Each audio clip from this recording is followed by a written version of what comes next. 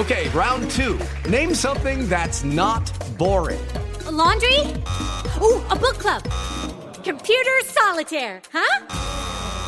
Ah, sorry, we were looking for Chumba Casino. That's right, ChumbaCasino.com has over 100 casino-style games. Join today and play for free for your chance to redeem some serious prizes. ChumbaCasino.com. No purchase necessary. Void where prohibited by law. 18+ terms and conditions apply. See website for details. Olá, sejam muito bem-vindos e bem-vindas ao podcast Mulheres Positivas da Jovem Pan. Eu sou Maristela Iannuzzi e temos um encontro marcado aqui quinzenalmente para recebermos a cada episódio pessoas que nos inspiram e nos trazem questionar padrões, trazendo as barreiras e as superações do universo feminino. A cada encontro, iremos provar que diversidade e inclusão é pauta para todos e todas em qualquer esfera. E hoje eu tô aqui com Glaucimar Petkov, diretora executiva do Bradesco. É uma pessoa que, além de eu ser fã de carteirinha, ela é cativante. Vocês vão ver que quando terminar este podcast, vai todo mundo pro LinkedIn querer seguir esse ser humano que é de outro planeta. Tudo bom, Glaucimar? Poxa, Maristela, começar assim já é um presente e nem é meu aniversário, hein? Mas é demais. Muito obrigada pelas palavras, pelo carinho em cada uma delas e, obviamente, pela oportunidade de estar conversando com você, trocando ideias, para que a gente possa compartilhar e aprender um pouco mais, né? Uns com os outros. Com certeza. Glaucimar, ser diretora executiva de um banco como o Bradesco, extremamente tradicional, né? Aí, um banco que traz a diferença de tecnologia, de quebra de paradigmas, e você estando à frente aí da gestão de tantas pessoas e de tantas áreas. Eu vou te perguntar sobre isso ainda, mas antes a minha primeira pergunta para você é: quem é Glaucimar? Como é que a Glaucimar chega, né, nesse poder todo?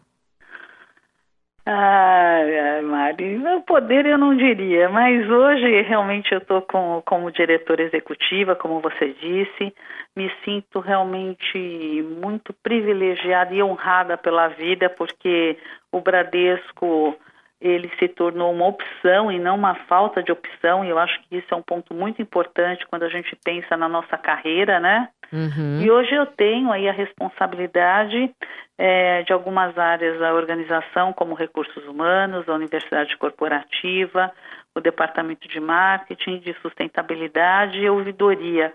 Então dá para ver que essas áreas são as áreas que tem um teor estratégico para o negócio e absolutamente todas ligadas a pessoas, né? Todas. Então, a gente, na verdade, conseguiu fazer daqui algo que muito me agrada e tem a ver, ao mesmo tempo, com a minha opção de vida, né?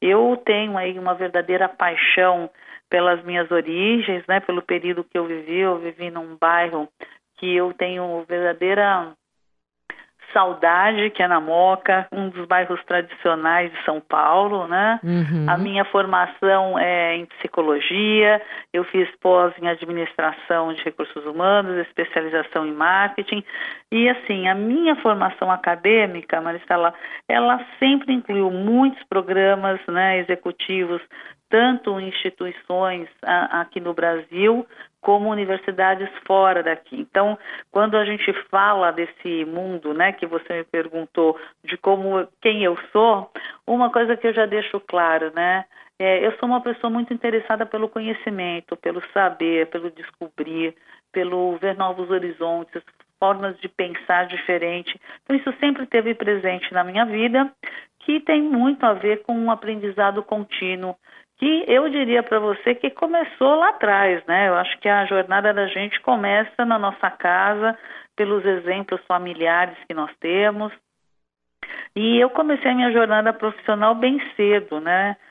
Com 15 anos, na época isso era muito comum, e eu tive a oportunidade de conhecer algumas frentes diferentes, né, de trabalho, como estágio. Trabalhei de uma maneira muito efetiva ali, muito grande, tirando o período escolar, que para mim foi fundamental para eu começar a adquirir maturidade, perceber e lidar com adultos, né, que falavam na época em outra linguagem, certamente, mas sobre consolidação de valores, né, a importância da família, a importância das opções. E eu acabei tendo, sem dúvida alguma, né, uma bênção aí de ter uma família que me deu muito amor, me deu muitas oportunidades, me ajudou muito. Tem um papel na minha vida importante dedicado à religiosidade. Eu sou uma pessoa de muita fé, de muita crença, peço sabedoria absolutamente todo dia e às vezes várias vezes ao dia, né? Tá tudo explicado agora. Agora eu entendi, eu tô pedindo pouco. Pera, deixa comigo que agora vocês vão ver. A gente tem que... E tem uma coisa, hein, Marisela? A gente tem que saber pedir, viu? Porque eu acredito muito, né, em Deus, tenho realmente uma vivência evangélica em toda a minha infância, onde até mesmo na adolescência eu descobri, né, esse meu carinho pelas pessoas. Então é claro que todas essas frentes, elas fortaleceram aí os meus valores, as minhas crenças, o meu padrão ético de atuação, de integridade, de respeito, né, e que até hoje, obviamente, elas são exercitadas, elas são alimentadas, vamos dizer assim, e que eu vejo que é um processo contínuo, é para sempre, né? São situações que a gente adquire e a gente continua. Eu, como muitos, eu não sei hoje, né? Não posso arriscar, mas eu diria que, como muitos, eu não sabia realmente o que queria fazer, que faculdade prestar. Eu tinha muitas dúvidas, né, com relação a quando falava na época, era vocação, né, fazer o teste vocacional. Teste vocacional, eu sou na época do teste vocacional. Eu também. E o teste vocacional, Maria, mostrava algo que eu não precisava realmente ter investido nenhum capital ali, que a minha linha era uma linha mais humanística mesmo, que eu gostava mais, era uma pessoa mais voltada a artes, mais ao lado humano. Isso, na verdade, foi o que fez e embasou, de certa forma, a minha decisão na formação, né, de psicologia e depois em marketing, que eram duas áreas que realmente eu percebia que davam vazão para essa minha vontade de interação, de integração com relação às pessoas, formação acadêmica, e isso me embasaria aí no que diz respeito a esse tratamento ou essa atividade com pessoas. Mas eu não tinha claro, viu, Mari? Eu acho que isso é muito interessante. Eu não tinha claro ao fazer psicologia, eu estou fazendo porque eu quero abrir um consultório, porque eu quero trabalhar numa organização. Eu não tinha. Eu sabia que eu gostava de trabalhar com pessoas, ponto. E aí eu atuei numa agência de publicidade, onde eu percebi como a criação, ela tem um poder transformador, assim, absoluto. Por isso eu sou uma das pessoas, assim, que gosto muito de arte, aprecio, procuro conhecer cada vez mais. E eu entrei, depois desse estágio, num banco, porque eu achei que o banco é que traria a minha relação com as pessoas na medida certa, pela variedade de produtos, de conhecimento. Quando eu ia com a minha mãe, né, no banco, eu ficava olhando e falei assim, puxa, eu acho que é aqui que eu quero trabalhar. Caramba, olha que visão, né? Eu acho que eu devo ser a única pessoa que eu conheço que falou que queria trabalhar num banco, viu? Não, eu também fui, vou dividir Opa, aqui. É verdade! O meu primeiro emprego, o meu primeiro emprego foi no Bradesco, no Banco Bradesco, e era o meu sonho trabalhar no Banco Bradesco como moça Bradesco. Muita gente vai ouvir aqui esse podcast hoje, que dependendo da geração que for, nem sabe do que eu tô falando. E aí vai no Google e manda buscar quem eram as moças Bradesco. Mas era assim, os bancos, eles eram uma instituição que todo mundo queria estar lá quando crescer. É verdade. Né?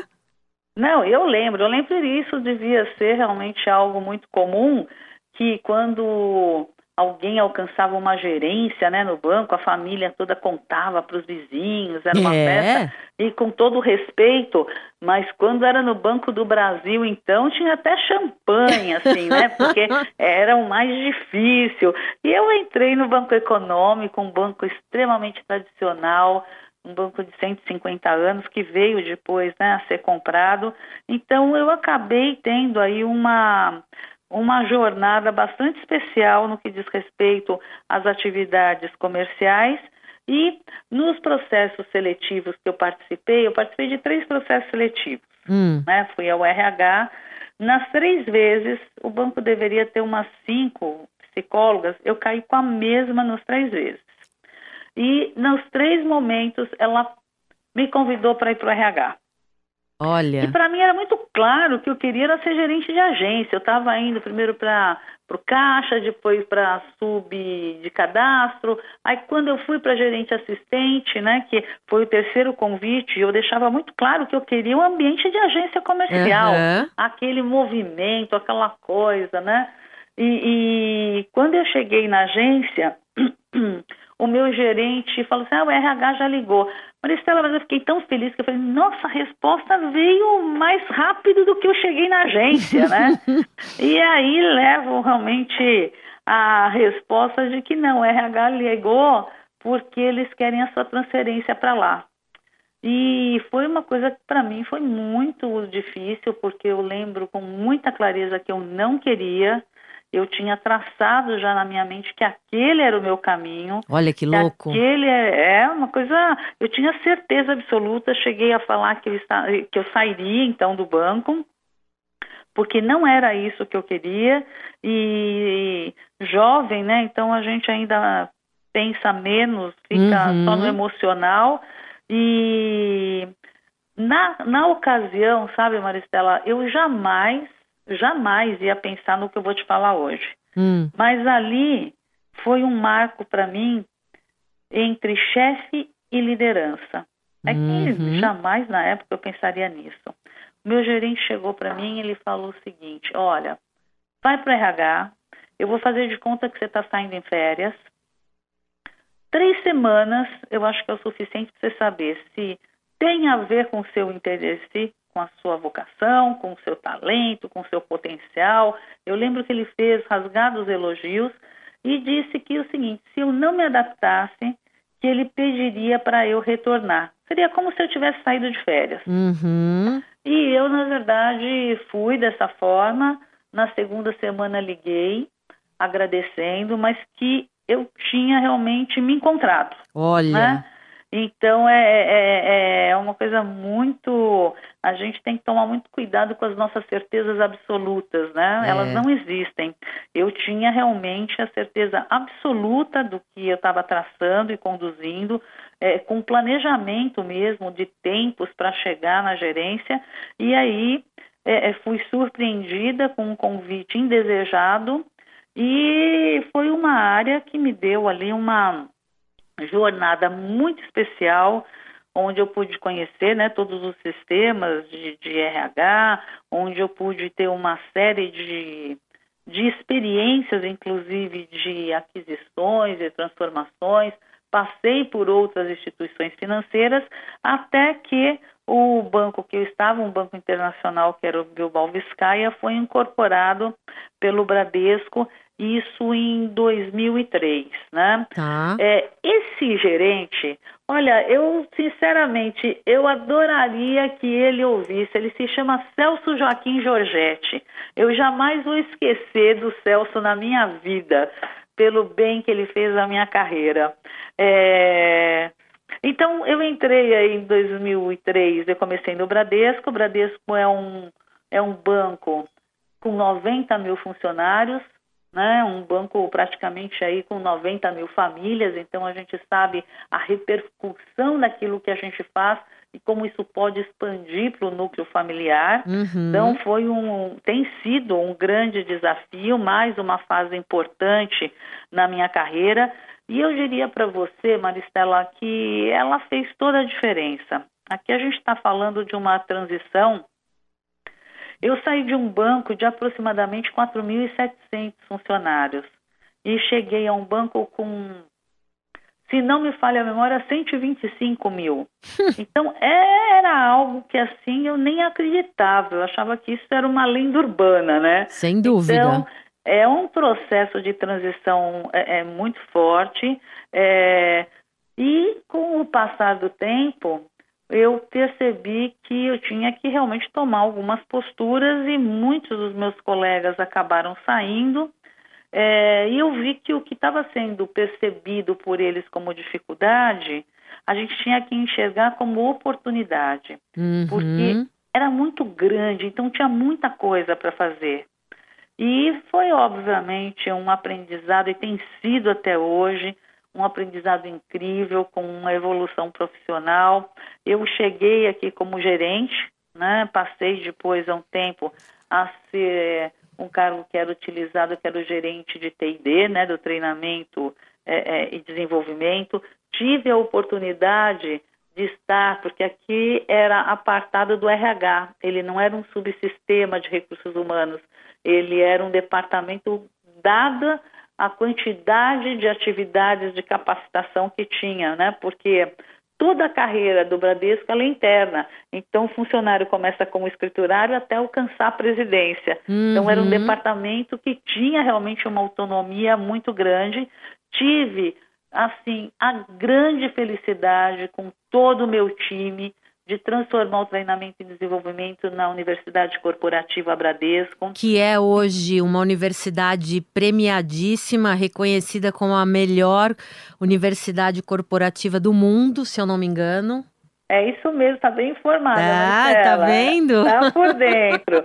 Então, ela tem realmente esse reconhecimento, foi um reconhecimento pela Global CCU em Paris, pela forma que nós acabamos lidando com isso, né? Ou seja, reforçando as competências que cada profissional tem e não dando luz aos pontos e aos gaps para desenvolvimento. A gente reforçou que as pessoas, e continuamos reforçando o que elas têm de positivo, e gradativamente as situações vão melhorando e uma competência vai puxando a outra e a gente alcança aí no tempo de cada um, para que cada profissional possa colocar o seu melhor e também enxergar oportunidades dentro desse contexto, né, desse universo, que é um universo muito grande, porque aqui a gente está falando não só de banco, né, Maristela? A gente está falando de hospital, a gente está falando de um grupo de seguros, nós estamos falando de financiadora, de consórcio. Então, ele acaba se ramificando. O Bradesco acaba sendo conhecido muitas vezes mais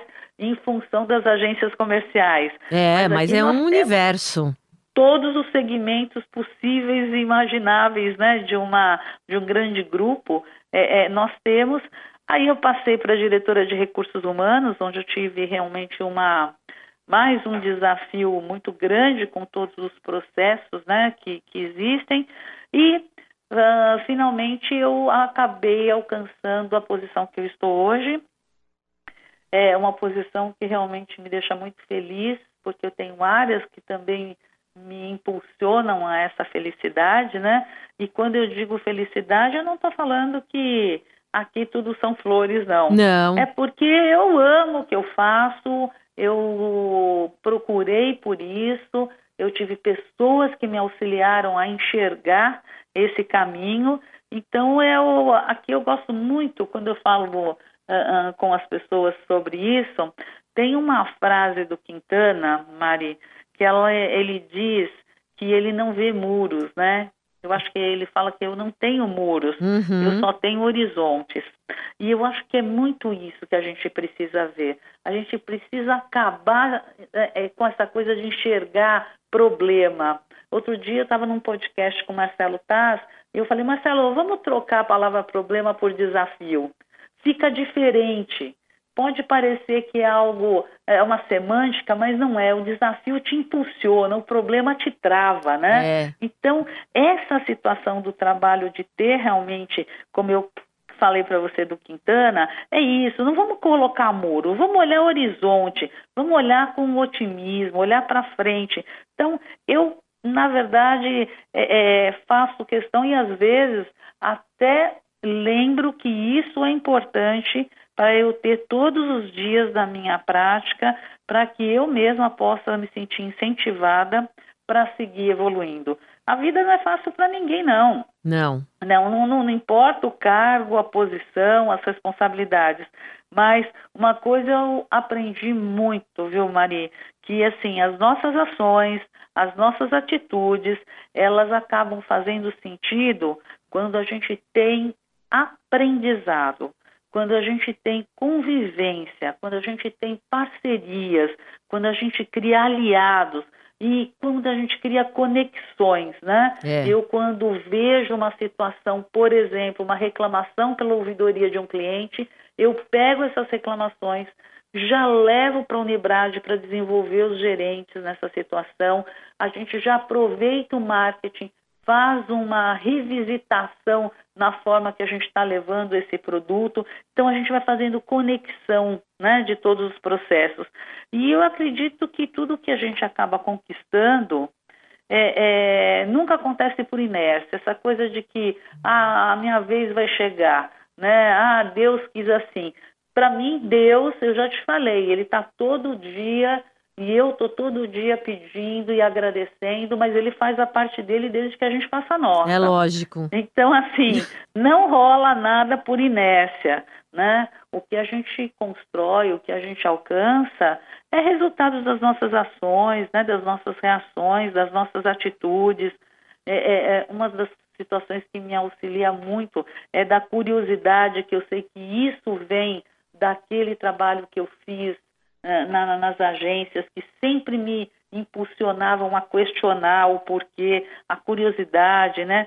Ser resistente, ter força, ter determinação e assim, ter coragem, né, minha amiga? Porque, assim, a gente tem que ter coragem, tem que ter ousadia e eu vejo que cada desafio mostra cada vez mais para a gente a importância de algo que parece simples, mas é mágico.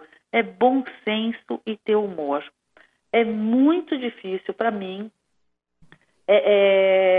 conduzir um dia, eu comigo mesmo, tá, Mari? Uhum. Quando o meu humor, ele não está adequado. Tipo, nem você se aguenta. Eu falo assim, por que eu posso estar de mau humor? Eu não posso, eu trabalho com gente, a gente tem que estar vibrante. Então eu tenho que realmente, como a meditação, ela me ajuda muito no meu eixo, no meu encontro, e aqui eu falo muito assim, o autoconhecimento. A gente tem que se conhecer, tem que saber o que está acontecendo, que botãozinho que rolou ali que te tirou daquele sorriso, e limpar, agora na linguagem vacinal, né? Fazer uma sanitização rápida para que a gente não sofra e não faça com que as outras pessoas também sejam responsáveis pela nossa falta de humor. Então, é muito importante a gente estar sorrindo, a gente estar com um bom humor, e isso tem a ver com acreditar, com saber que é possível, saber que a gente não está sozinho, né? E ver que, de uma certa forma, tirando qualquer lado romântico, a vida é a arte do encontro. Então, assim, a gente tem que estar preparado para esses encontros. Então, quando a gente fala de mim, é dessa forma que eu me vejo, Mari. Maravilhosa. Dessa maneira. Sensacional. E Glau, como é que a Glaucimar chega na liderança? Óbvio, você tem um time maravilhoso que te suporta com isso, mas como é que você chega na diversidade e inclusão dentro do Bradesco? E com que propósito? Como que vocês começam essa jornada? Bom, primeiro que, assim, o time, ele tem que estar de mão dada a qualquer momento. E para mim, assim, eu não falo muito sobre diversidade, sabe, Mari? Porque com 90 mil funcionários, se eu quiser falar de diversidade, é capaz de alguém dar risada de mim, né? O que eu falo aqui dentro é de inclusão. Como é que as pessoas vão ter os mesmos benefícios, os mesmos critérios de evolução, de capacitação, de carreira. Então, assim, aqui a gente não trabalha com meta para cumprir cota.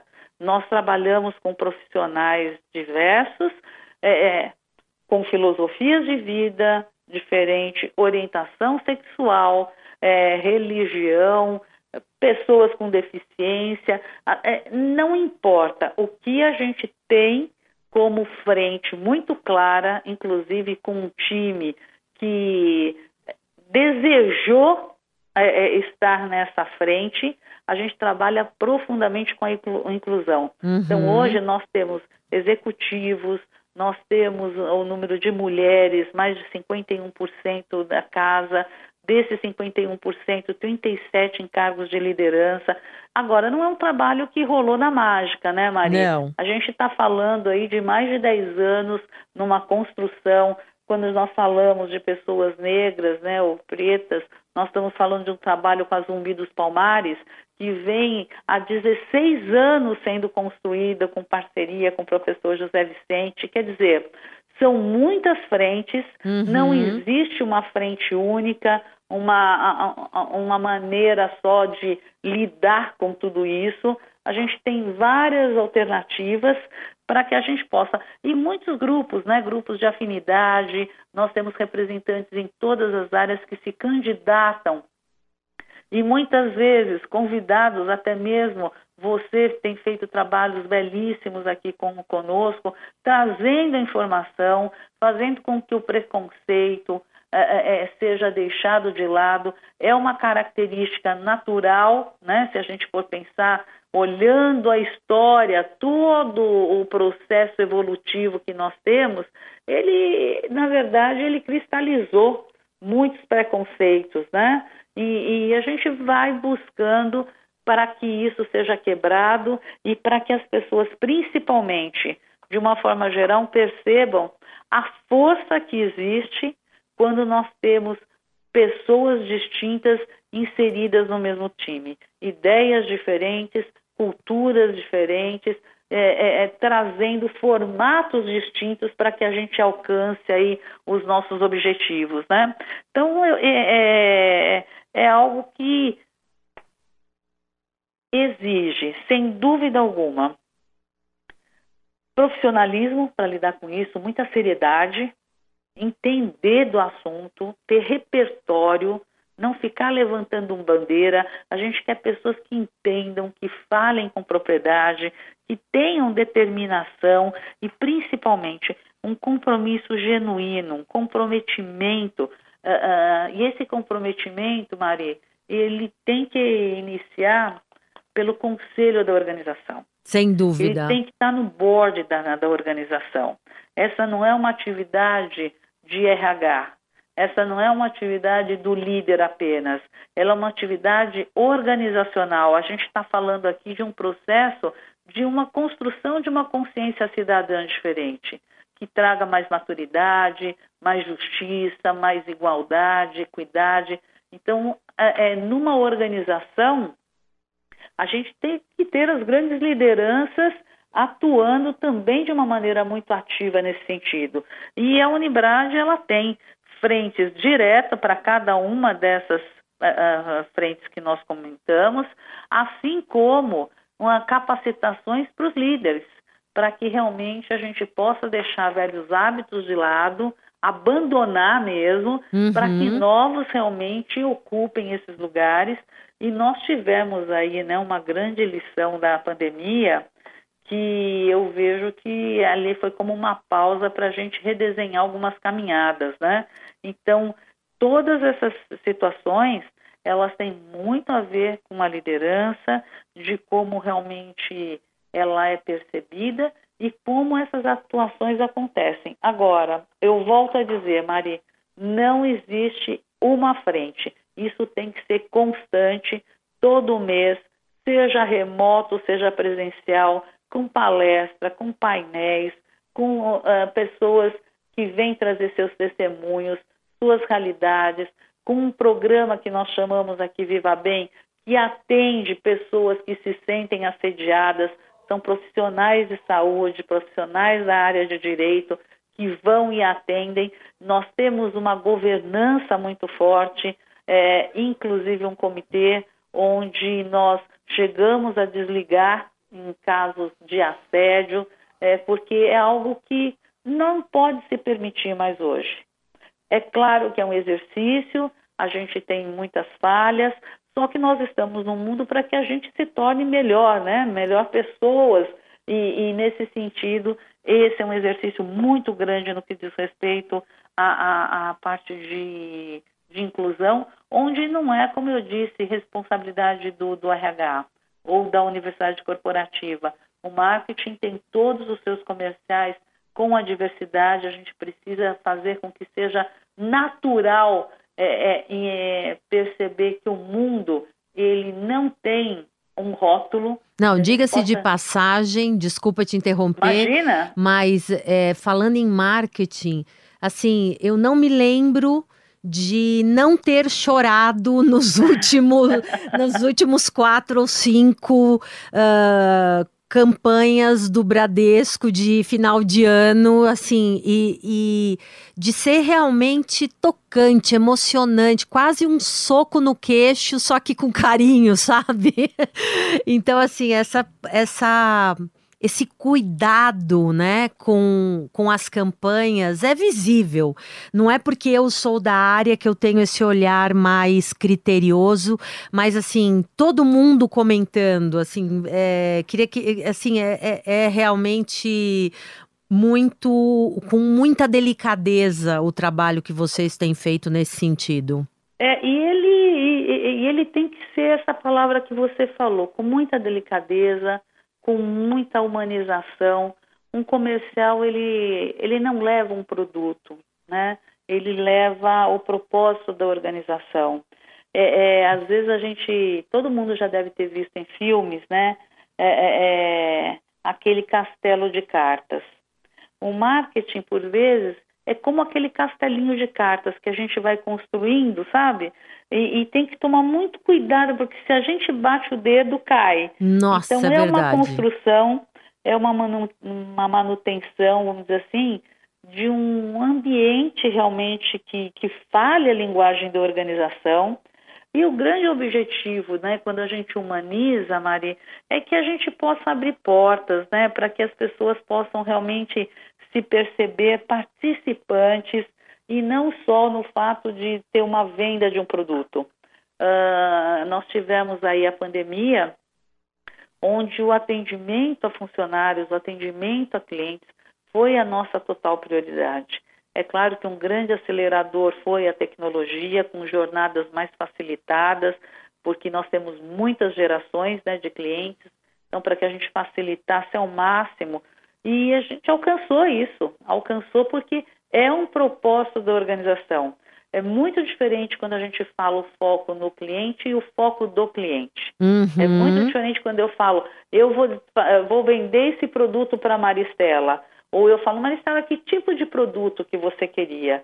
Então, não é semântica. O no e o do, ele é um poder muito significativo quando a gente fala para o nosso público externo, né? E quando a gente pratica com os nossos clientes, quando a gente ganha credibilidade, confiança e principalmente a fidelidade deles, é porque nós estamos acreditando naquilo que a gente está passando. E isso é muito importante, a gente acreditar naquilo que a gente está fazendo. Eu acho que esse verbo é um poder, né? Acreditar é um verbo, assim, poderoso dentro de todo esse escopo da nossa conversa. Bom, não é à toa que quantos projetos independentes, né, do dia a dia do Bradesco não passam pela sua mão por um critério apenas de dizer, Glaucimar, você acredita nesse projeto? Você acredita que isso vai contribuir de alguma forma com a sociedade? Né? E eu acompanho muito de perto algum desses projetos, né, de forma voluntária, onde você tem aí a sua participação com o teu background, com o teu expertise e até mesmo com o peso e o nome aí do Bradesco, mas acima de tudo como uma validadora da humanização. Então, não é à toa que eu sou fã e vou continuar sendo, acho que ad eterno aí. Brigadão, Mari, mas é a forma que a gente, na verdade, lida com tudo isso, a gente vai aprendendo, e o aprendizado está disponível para todos nós, né? Eu acho que um dos pontos importantes que nós estávamos falando, quando eu falei do board, né, é o papel lá de liderança. Ele vem sofrendo, né, modificações no mundo inteiro. Nós temos na história o comando e controle como uma das ações mais eficazes para resultado. E hoje a gente vê que não é assim. Principalmente o trabalho remoto mostrou que não adianta a liderança ficar controlando no relógio se chegou 5 minutos atrasado ou não. Você sabe que você... Eu posso estar com a VPN ligada. Exatamente, lá e pronto, era isso que eu ia falar da VPN, né? Eu começo a implantar a transformação digital num grande grupo global em 2014, aonde lá naquele momento o nosso primeiro grande objetivo era fazer o pessoal de TI desbloquear o LinkedIn dos computadores dos colaboradores. Falar em trabalho remoto era quase uma heresia dentro das companhias, né? Aonde se dizia, não, nós vamos perder o controle, porque o colaborador ele pode ligar a VPN e sair e não trabalhar mais e não sei o que. Aí vem uma pandemia para rasgar quebrar todos esses paradigmas na nossa cara, né? É verdade, e fazer com que as verdadeiras lideranças, ou aqueles que ainda estavam em aquecimento, pudessem ver que, assim, naquele momento, para o resultado, era necessário acreditar, ter segurança, apoiar, ou seja, um novo estilo de liderança estava sendo chamado no palco. Então, nós tivemos, sabe, Maristela, muitas ações durante a pandemia para respaldar essas lideranças, porque senão eles acabariam se perdendo. E a liderança, na verdade, ela é a ação, né? Ela é a atitude, ela não é a posição. A gente não pode pensar que liderança é o cargo, né? Agora, eu acho que ele vai mais no desejo de fazer a diferença e de contribuir com o que você tem de melhor, né? Para que a sua equipe, o seu time, ele tenha, na verdade, o sentimento de conquista, né? Uma das coisas que eu acho vibrante quando a gente fala sobre liderança é quando cada um de nós consegue conjugar na quarta pessoa. Quando a gente conjuga na primeira pessoa, a gente sempre está indo pelo especialista ou pelo individualismo. Hoje, a gente está falando de squad, a gente está falando de equipes multidisciplinares, a gente está falando de modelos ágeis. Todos eles quebram o processo tradicional de liderança. Então, assim, está mais do que na hora de todo mundo se revisitar, porque não é um cargo, é uma atitude, uma posição. Eu posso ser analista júnior e num determinado assunto eu estou assumindo a liderança daquele grupo, daquela reunião, né? Exatamente. E tem uma coisa que é maravilhosa disso, é que essa convivência, ela inspira, né? Ela faz com que outras pessoas também sejam incentivadas e, de certa forma, até, Mari, se sintam valorizadas para poder também apoiar ou para desenvolver o seu potencial ou para perceber como não gostariam que fizesse com ela, portanto, não farei com os outros. E a gente entra num quadro que, assim, eu acho fantástico, que é o quanto a gente pode inspirar as pessoas. Eu prefiro não pensar o quanto a gente não pode inspirar. Eu prefiro pensar no positivo, o quanto a gente pode inspirar, não pelas palavras apenas, mas pelo exemplo, Mari. As pessoas mais nos observam do que nos escutam. Então, assim, o que eu falo, eu tenho que pôr em prática, porque as pessoas estão olhando, elas estão aprendendo, elas estão participando, elas estão checando às vezes, né? Então, é fundamental que a gente tenha nesse ambiente, principalmente corporativo, ambientes sadios, né? Que as pessoas possam ter aí atenção àquilo que a gente está falando e a atitude, ela tem um casamento com isso, né? Eu quero dizer que a gente tem a responsabilidade do exemplo, da capacidade você até agora abusada, mas uma capacidade de mobilização, né? Para que as pessoas se convençam de como a gente pode construir. Tem aquela coisa, nossa, ele é um líder nato. Ok, maravilha, mas um líder não precisa ser nato. Liderança a gente aprende, liderança a gente desenvolve, liderança a gente constrói, até porque a gente tem que eliminar essas ideias que são pré-concebidas e que por muito tempo foram direcionadoras dos nossos caminhos. Os caminhos são outros, as portas estão extremamente abertas e a gente tem que aprender também a segurar a porta para os outros, sabe, Mari? Porque às vezes a gente passa e deixa a porta. Não, vamos segurar para que mais pessoas possam vir, né? Quando a gente tem essa situação de decisões top-down, eu estou tirando a chance do penso das pessoas. Eu estou falando faça. É isso aí. E isso aí tira o espaço das empresas para aquelas que têm realmente a credibilidade no potencial e na capacidade das pessoas.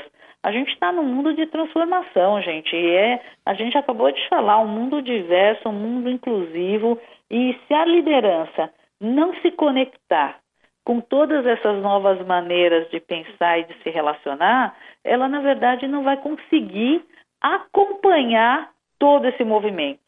Aqui no Bradesco, nós temos aí várias frentes que, na verdade, colaboram para que a pluralidade seja um atributo e um atributo a nosso favor, né? Porque ele também pode não ser um auxiliador, mas que seja um diferencial mesmo, para facilitar a busca por novos pontos de vista.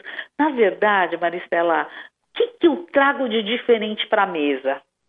O que eu trago? Eu até me empolguei aqui, bati na mesa. O que eu trago de diferente para a mesa, né? Sobre Quais isso. são as novas maneiras de pensar? Porque, assim, eu acho que foi Einstein que falou, não adianta a gente fazer as coisas do mesmo jeito e querer resultado diferente. Né? E o fato é que seres humanos se confortam com a igualdade. Putz, eu olho para a Maristela, ela já sabe o que eu estou pensando. Isso é até bacana, mas isso tem um limite, porque é na diversidade que a gente aprende. É no exercício da troca, é ter o olhar de outras lentes, é que a gente alcança resultado diferente. E eu acho que esse é o grande poder de como a gente fala numa corporação, quando a gente liga todos os aspectos de liderança e dos times que estão envolvidos, né, e que se torna fundamental. E a gente está falando de transformações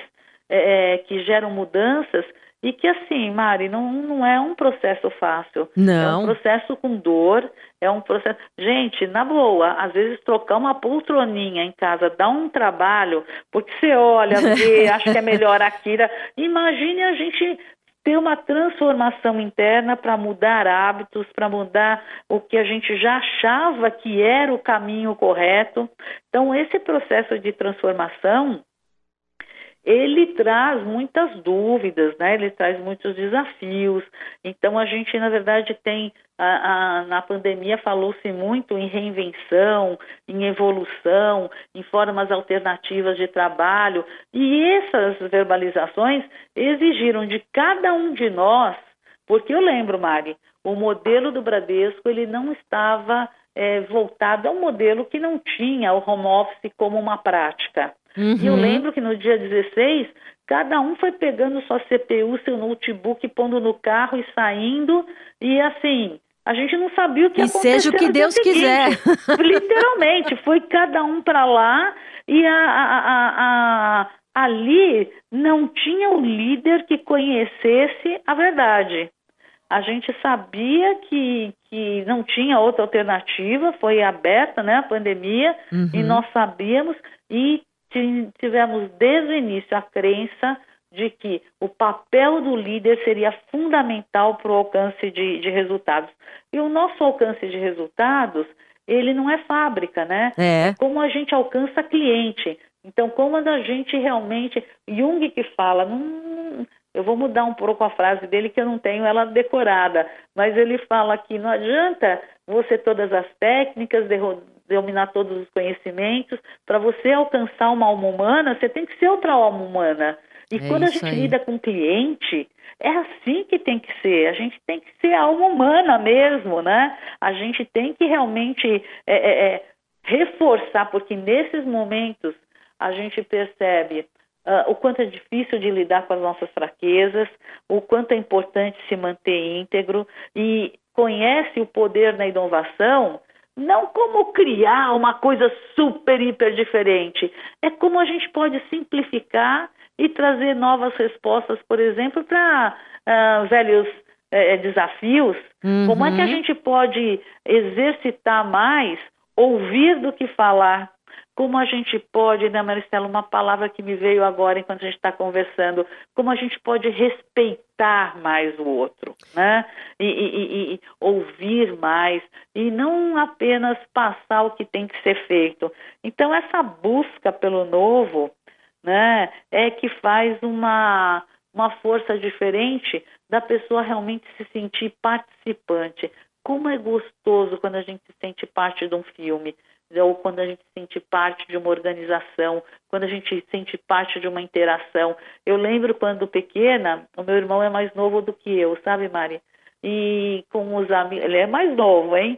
Mas quando eu ia, né, a menina ia entrar, eu era café com leite. Para quem não sabe, café com leite é assim, não é nada. Você brinca de esconde-esconde, a pessoa te vê, mas ela não pode te pegar. Cara. É pega, ele não te pega. Então você fica fazendo um papel de nada para lugar nenhum. Então, assim, a gente não pode fazer isso mais com a nossa vida. E tem um ponto muito importante, que são essas transformações sociais que nós estamos vivendo, e são transformações sociais duras, né? Com tudo que tem acontecido no mundo, elas são extremamente significativas, mas elas nascem de construções coletivas e de construções colaborativas. A gente tem esses exemplos hoje em todo o mundo. Então, a palavra-chave que eu vejo é essa, de como que a gente pode conectar todos esses pontos. Como é que eles se transformam, por exemplo, de informação em conhecimento, e como é que do conhecimento eles geram novas ideias, porque certa vez eu ouvi o professor Rivadavia, que inclusive hoje é um grande professor da Universidade do Arizona, Rivadavia Drummond. Se vocês quiserem conhecer um pouco dele, tem no YouTube, tem o livro, ele fala muito sobre os processos de inovação no mundo de uma forma geral, e ele diz que inovação é quando nós temos repertório e conhecimento para fazer elos que vão unindo ideias que podem parecer insignificantes ou pequenas e se transformam em algo maior. Abre para o novo, né? Abre para um mundo de novas perspectivas. Então, assim, é claro que eu sou uma pessoa otimista, até pelo tom que eu estou falando, já vi que até estou gesticulando aqui e tudo mais, mas assim, isso não quer dizer que eu feche os meus olhos, né, Mari, para todas as questões do machismo estrutural. É algo que, assim, esse machismo estrutural, ele não é um machismo que acontece no Brasil, a gente está falando de mundo. De mundo. E ele negou muitas oportunidades a nós, mulheres, e nega até hoje. Eu sou uma mulher, né, com uma carreira que praticamente 98% voltado ao mercado financeiro, né? Um mercado que ele teve a regência e foi um nicho masculino por muito tempo, e quando eu iniciei, eu estou falando da década de 80, não existia nos corredores do mundo corporativo discussões sobre diversidade, sobre equidade, não tinha a pulverização de nenhuma dessas terminologias ou de ações dessa natureza, né? E eu assumo para você, assim, com muita clareza, que eu podia, e muitas vezes, eu quase sucumbi realmente a essa realidade, a esse preconceito, a esses limites. Não, isso não é coisa para mulher, esse cargo não é para mulher, isso não dá para uma mulher fazer. E se eu desistisse, eu vou ser ousada no que eu vou falar, hein? Eu ainda não seria ilegítima ou indigna de nada, porque a situação era real. Era real, exatamente. Era legítimo o negócio. E que sorte a nossa que você não desistiu e não sucumbiu, Glaucimar. Olha, eu ficaria horas com você aqui, Glau. Eu acho que a gente vai ter que fazer uma série de podcast.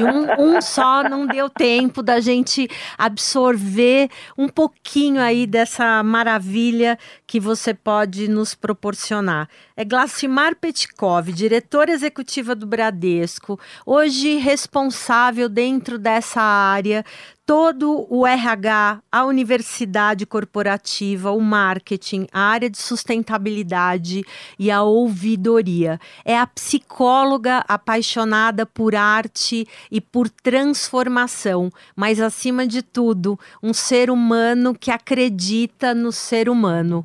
Glau, gratidão. Muito obrigada pelo seu tempo, pela sua doação genuína, por tudo que você faz e por tudo que eu tenho certeza que você ainda vai fazer e continua fazendo. Muito, muito obrigada mesmo. Mari, muito obrigada pela oportunidade, pelo bate-papo, pela conversa, pela a sensibilidade, pelos feedbacks maravilhosos que você me passou. Estou super feliz.